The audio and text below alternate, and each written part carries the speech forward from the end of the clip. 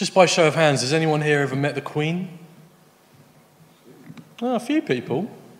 You can include in that a Buckingham Palace garden party. Anyone been to one of those? Or another member of the royal family? Yeah, a few. Okay. I've never met the Queen. I've never been to a Buckingham Palace garden party. And the closest that I've ever been to royalty was meeting the Duchess of Norfolk. I've told you that story before, haven't I? So I won't tell you again. But if you want to laugh at my expense another time, just come and ask me what happened. And I'll just say this. I was very scruffy and she was very gracious. Let's leave it at that. Because there are good examples of those who have titles and positions of power and authority, using them for good. It's not all bad. But I think it's really important as we come to think about Jesus the King, that we realise, as I'm just going to share with you over the next few minutes, that we're talking about a different kind of king, ruling over a different kind of kingdom. That's what Pilate can't really get his head around. But it's so important for us. Because actually, Jesus isn't only the King of the Jews, he's come to be the King of anyone and everyone who will give their life over to him, who will trust their life over to him and follow him, have him as our King. Paul writes about that when he writes to his friend Timothy. And he actually refers to that passage that Margaret's just read. He refers to the encounter between Jesus and Pilate. And Paul's encouragement to Timothy, which is just as much an encouragement to us, is this: fight the good fight of faith. Take hold of the eternal life to which you were called when you made your good confession in the presence of many witnesses, in the sight of God who gives life to everything, and of Christ Jesus, who while testifying before Pontius Pilate made the good confession. I charge you to keep the command without spot or blame until the appearing of our Lord Jesus Christ, which God will bring about in his own time. God, the blessed and only ruler, the King of kings and Lord of lords. But what kind of a king is Jesus?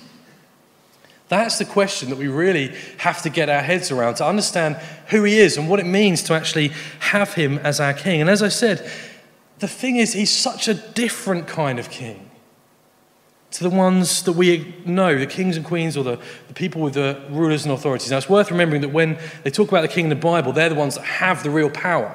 Of course, our understanding at the moment in this country of the Queen, God bless her, I think she's great, and I love her Christian witness that she's been doing more and more over the last few years. But she, of course, doesn't really hold the power in the same way that kings and queens would have once done in this country, and still do in some parts of the world, and certainly did in the time of Pilate and Jesus.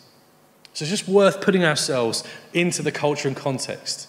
Otherwise, we get all tangled up in the Bible when we just take the context out of it and jump straight to today. We've got to think about that kind of king, and that's the conversation that Pilate and Jesus are having. What does it mean that Jesus has been called the King of the Jews? Well, in verse 33, Pilate summons Jesus and asks him, "Are you the King of the Jews?" "Is that your own idea?" Jesus asked, "or did others talk to you about me?" "I'm a Jew." "Am I a Jew?" Pilate replied. "Your own people and chief priests handed you over to me. What is it you have done?" Now, you know the context for this, of course. Jesus is being questioned on that night before he's going to be hung up to die on the cross. He's going back and forth between different people, accusing him, trying to find a way of getting rid of him because the religious authorities were so upset with what he did. And one of the ways they're trying to get that to happen is by saying to Pilate, this man Jesus has called himself the King of the Jews. And that was a way to try and get Pilate to act, because Pilate was one of those people who was in a sort of middle position of authority, the cliche of the middle management. He had some power and rule over those he'd been set to govern over, but at the same time, he was completely under the authority of the Emperor Tiberius in Rome. So he had to try and rule in a way that kept the good order of the people, whilst also keeping the emperor happy as well. And they knew, the religious authorities, that if they could set Jesus up as a sort of insurrection leader, as many others at the time had done, well, that would be a way to get Pilate to act, because he'd be terrified that Jesus was going to lead an uprising and it would cause all sorts of problems, and his boss in Rome would be upset with him. So that was the way they're trying to get Pilate to act, by saying this man claims to be the King of the Jews. But what does Pilate see in front of him? He doesn't see a man carrying a sword. He doesn't see a man who's ridden into the city with an army behind him trying to raise up the crowds to fight.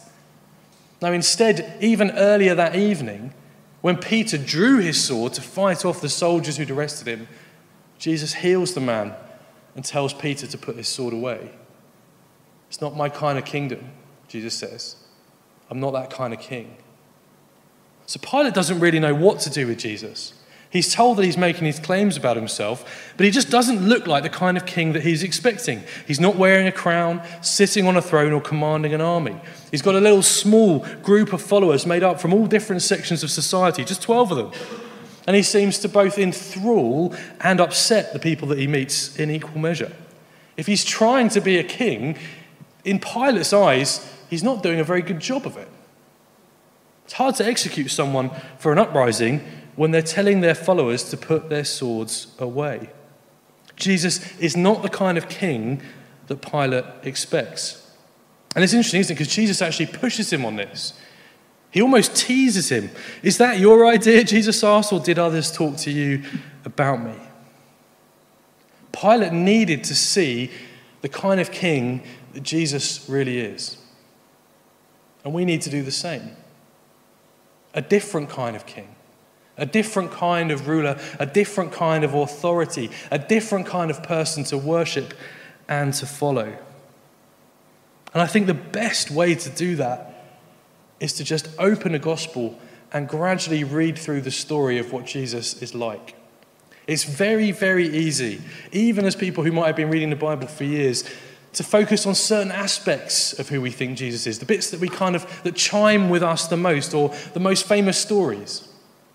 But we've got this wonderful portrait of who Jesus really is, what he's really like, and what he'd really come to do. And they're there for us to be able to open and read.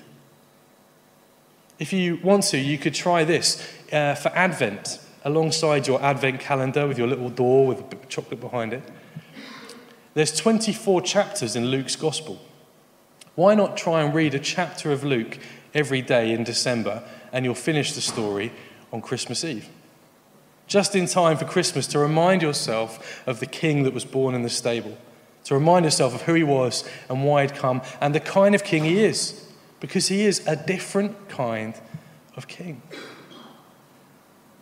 Our understanding of power and authority, unfortunately, can be really badly tainted.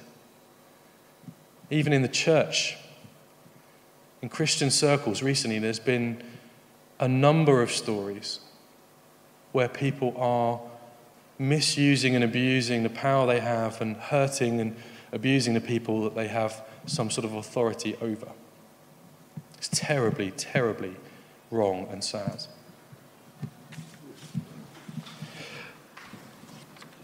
But Jesus is different.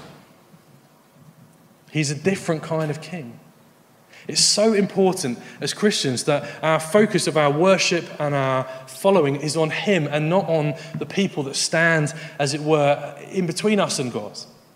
It's the wonderful thing about what we believe. It is that Jesus enables us to come straight to God ourselves. We don't need to give that power or responsibility to others. He says, just come and call God Father. Come through me, he says. And he's a different kind of king. We need to see who he really is. And the best way of doing that is to read through the gospel. Don't let your picture of what it is to follow a king be corrupted by the way that humans have messed with power and abused it. Instead, come and see the kind of king that Jesus is. And if you need reminding of that, let me just read you this passage from Philippians, which describes Jesus willingly giving up his position of all rule and power in heaven in order to come down and meet us at our worst. Listen to this as a description of the King. Christ Jesus, who being in very nature God, did not consider equality with God something to be used to his own advantage. Rather, he made himself nothing by taking the very nature of a servant, being made in human likeness, and being found in appearance as a man, he humbled himself by becoming obedient to death, even death on a cross. Therefore, God exalted him to the highest place and gave him the name that is above every name, that at the name of Jesus every knee should bow in heaven and on earth and under the earth, and every tongue acknowledge that Jesus Christ is Lord, to the glory of God the Father.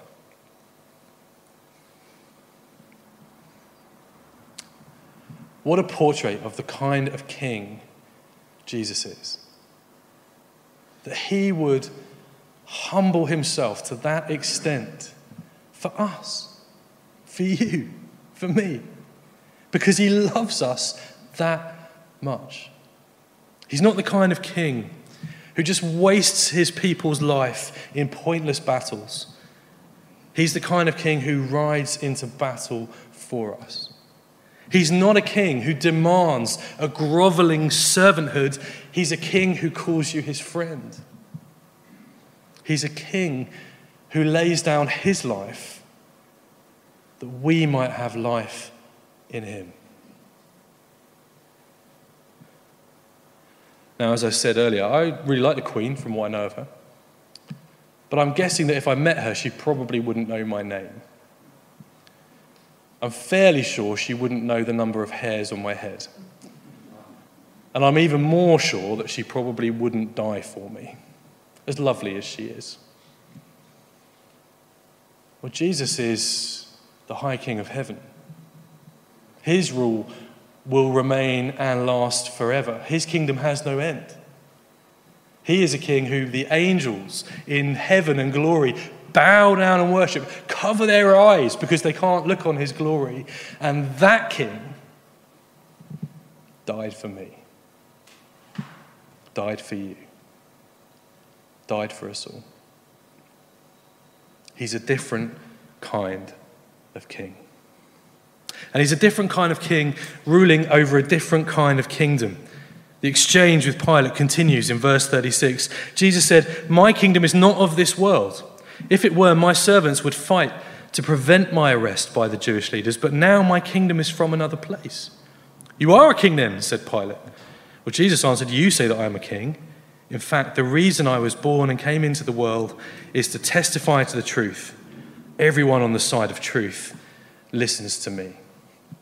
I love that Pilate has one of those aha moments, like he's just sort of accidentally outfoxed the Son of God. "Ah, you are a king!" "Oh, no, wait, hang on.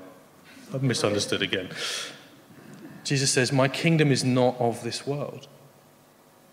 He's not there, as Pilate expects, to try and conquer or raise up an army, to win a kingdom on earth's terms.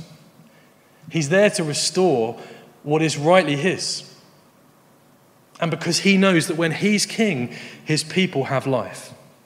His kingdom doesn't come through uprising or elections or conquest. It comes as the people that God has made are lovingly brought back into that right relationship with the God who made them, who love to have Jesus as their king because they've realized that in following and obeying him is perfect freedom, is what life is all about, is the opportunity to enjoy life in all its fullness and to have life forever when we have him as our king, because that is who he is. His kingdom is a kingdom without passports and without borders. It's everywhere that Jesus is rightly worshipped as king. Jesus' kingdom is a different kind of kingdom. It's not geographically limited. It's not chronologically limited. It is everywhere that Jesus has brought light and love and truth back into the hearts of a lost humanity. And it's growing and growing and growing and welcoming more and more and more people in. It's a different kind of kingdom. And he invites us to play our part in it. And that's what I love about following Jesus. Although he's done everything that was needed to bring us back to God, he then says, okay, because I've done that, now you can play your part. There's a role for you in my kingdom. I've told you your master's business. I call you friends. I want you to be involved in the bringing of this kingdom to the world, of bringing light and love and hope and truth and peace and justice. All the values and the fruit of God's kingdom. He invites us to play our part, to be open to what he's doing through us in order to see others come into this wonderful kingdom and live with him as our King. In Mere Christianity, C.S. Lewis puts it like this, and I just love this. It captures something of the excitement of following Jesus, the adventure of following Jesus. He says this: enemy-occupied territory. That is what this world is. Christianity is the story of how the rightful king has landed. You might say landed in disguise, and is calling us to take part in a great campaign of sabotage. In a world that seemed lost and in darkness, the rightful king has landed, not looking like a king as the earth expects, but in the humble form of a servant, through whose death and resurrection light is going to break into the world, and the sabotage of sin and evil and death itself is underway. The power of the forces of evil and darkness are being broken piece by piece, and on the cross they're smashed. Jesus rises again, and in him is hope and life forever for God's creation, for all those who just come and put their trust in him. This wonderful picture of light breaking back in. And I love the way that Lewis puts it, of sabotaging those things that have gone wrong with the world in order to restore it and see it in the way that God intended. And he invites us to find our place in that, to take our part in bringing this different kind of kingdom to the world with different values, that sees the world differently, that doesn't just buy into the narrative that we hear from those around us who don't believe in God, but says we have hope because we trust that Jesus is king and he's bringing his kingdom and nothing is going to stand in his way. When Jesus says, disciples, give you the keys of the kingdom, he says the gates of hell will not prevail against it. And it's long been commented that when you sort of first hear that, you kind of think about all this sort of danger and darkness closing in, and we're just this sort of little band of people in the corner just desperately trying to defend it and clinging on to this promise that the gates won't get to us. But when you stop and think about it, you realize the gates are defensive. It's not that the powers of darkness are swarming in and closing in. It's that the power of truth and light and love is pushing back, breaking down those gates, breaking down those walls, and bringing the good news of Jesus to every part of this world. The devil and evil are not winning, never will be winning, cannot win. Jesus has the victory. And his kingdom, the victory that he brings, is light and love and peace and truth and justice, as I said earlier. A different kind of king ruling over a different kind of kingdom who invites us to play our part in seeing his kingdom come. His will being done on earth just like it is in heaven. After Christmas and the New Year, we're going to have a focus on just encouraging and equipping each other to be more confident in being able to share that faith and that hope that we have. We're going to join in with something called Passion for Life, which has its focus some mission leading up to Easter, but really it's about giving us as followers of Jesus the encouragement and the confidence that in just the normal things we do, we can bring God's kingdom to others. We're going to spend some time, both on Sundays in the home groups, thinking, well, how can we trust Jesus more for those conversations, those little acts of love and kindness? How can we be distinctive in the way that we live in all the different places that God calls us? Well, we can show that we belong to a different kind of kingdom and have the joy of living under the freedom of a different kind of king. And I really believe that God is going to use that, not necessarily instantly, but over time, to bring more and more people into this kingdom of life, of love. And I'm really looking forward to it. It's not going to be heavy, it's not going to be pressurized. Actually, I think the very best way that God works is just through the friendships that we already have. Being distinctive people with a distinctive message about this King who died to give us life, and in whom we have this kingdom which will win the final victory. That we will see his kingdom come. He's a different kind of king, ruling over a different kind of kingdom. And he invites us to see him for who he really is, and then to follow on that adventure of seeing his kingdom come. I'm excited. And I hope you are too. Because it doesn't rest in how good or faithful or brilliant we are. It's all about who he is. And he will use us to bring his kingdom. So let's pray for that, shall we? Let's pray for that right now.